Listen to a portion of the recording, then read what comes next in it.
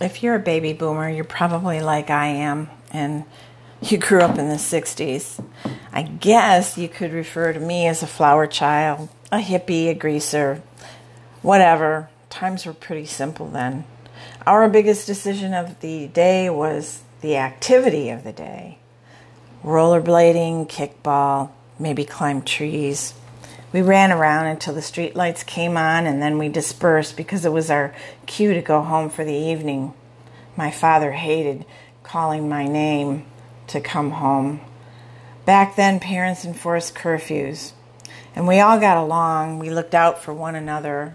We had our disagreements here and there, but they were always worked out somehow or another. And here we are, some 60 plus years later, most of us. We've raised our families, and most of us, if we are lucky, have grandchildren. And if we're really lucky, we're in good health, in time to enjoy our sunset years. Yeah, right. For some of us, we have decided to work as long as we can. Others have decided to retire and travel. Well, times aren't so simple any longer in the year 2018, are they? I was sure by the time I reached 65, we would be living like the Jetsons. But when you think about it, we almost are, aren't we? We are connected to the internet, and everybody I know of has a mobile phone or iPad. We no longer sit around the table together for dinner to talk. Instead, we are texting or reading. Our children are learning about technology at a very early age. My grandson is going to get a tablet this year when he starts kindergarten. And he's going to be enrolled in a bilingual program, English and Spanish. My older son and I, we were having our Saturday morning breakfast, and we were talking about today versus yesterday and family values, how much it has changed. I remember when my husband and I purchased our first home, our first thought was our children. We wanted them to have a place where they could play in safety, have a swing set, a sandbox, and friends to play with. We made sure that the neighborhood we moved into was safe, as much as any neighborhood was safe back then. We were all stay-at-home moms raising our children, so we looked out for one another's child. We took our children on vacation up north so they could experience nature and learn to just be themselves and explore their surroundings. And they did. They learned how to fish, dig for clams, and have bonfires in the evening, and played while the adults talked and laughed. There were no cell phones or iPads back then. Heck, there weren't even laptops to get in the way of good conversation among friends. So you're probably wondering where I'm going. Well, I'm getting there. So back then and now, I was in church the other day, and the pastor had a message for us that really hit home. And I thought to myself, I can't be the only person thinking about what is going on in the world, can I? You could hear comments and amens in the crowd as he continued. And sad but true, he was telling us like it is. He quoted statistics about behaviors such as pornography, abortion, immigration, and addiction, and how we have become desensitized and complacent. He spoke of the mass killings in the United States and in countries around the world, families fleeing from their war-torn homes, seeking refuge and safety.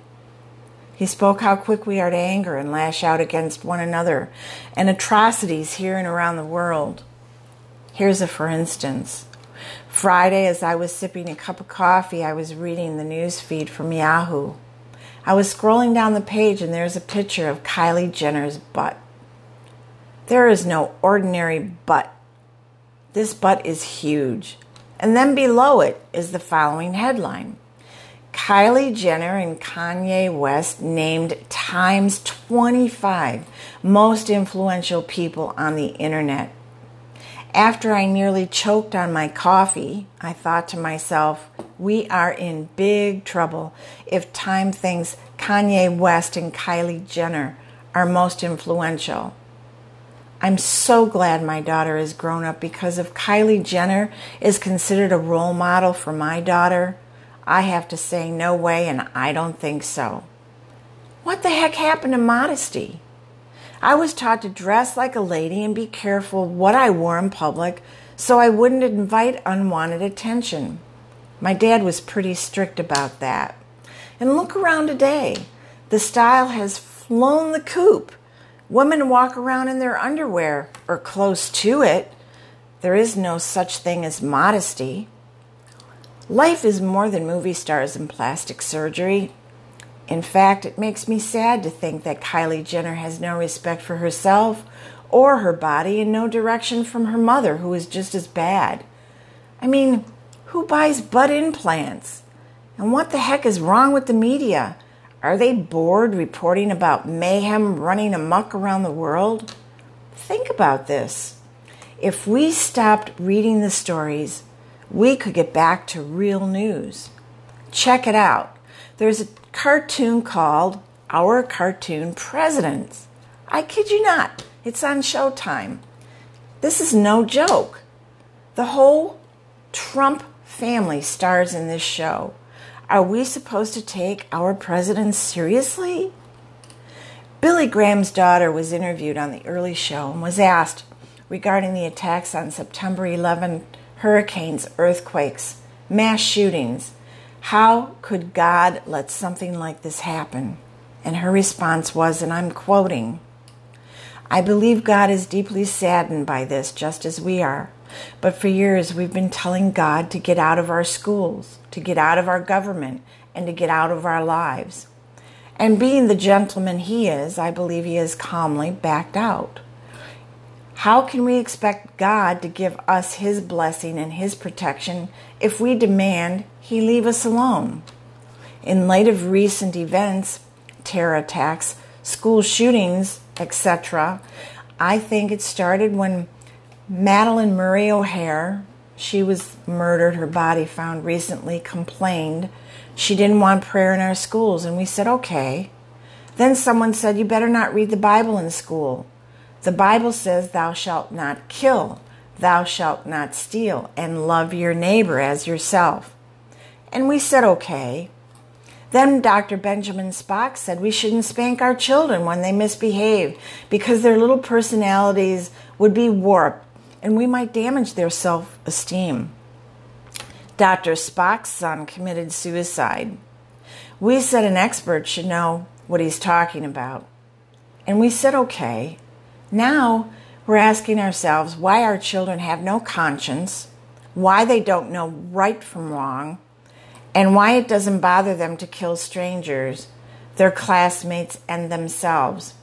Probably, if we think about it long and hard enough, we can figure it out.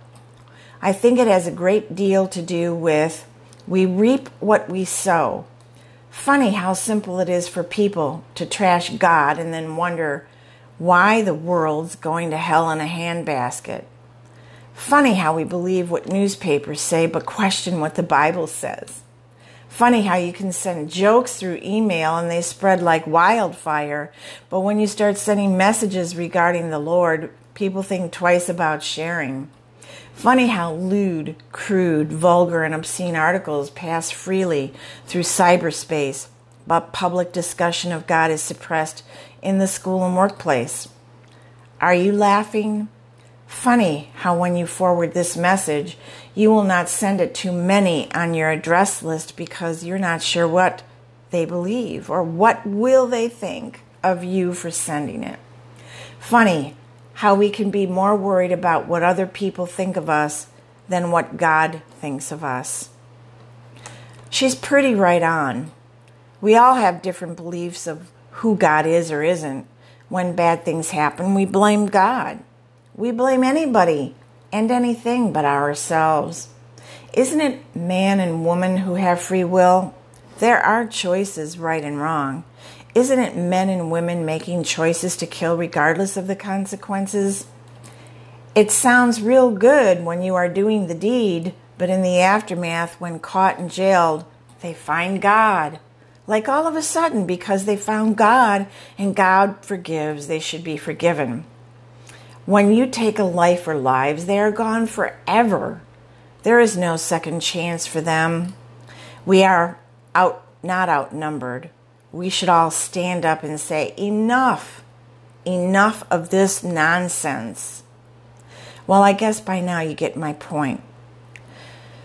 What kind of legacy is left after the last of our generation passes on? We could end up like a sci-fi movie, living in a barren world with a handful of survivors foraging for food and shelter. Sounds a bit biblical, doesn't it? Until next time, this is Chris at Life After 65, signing off.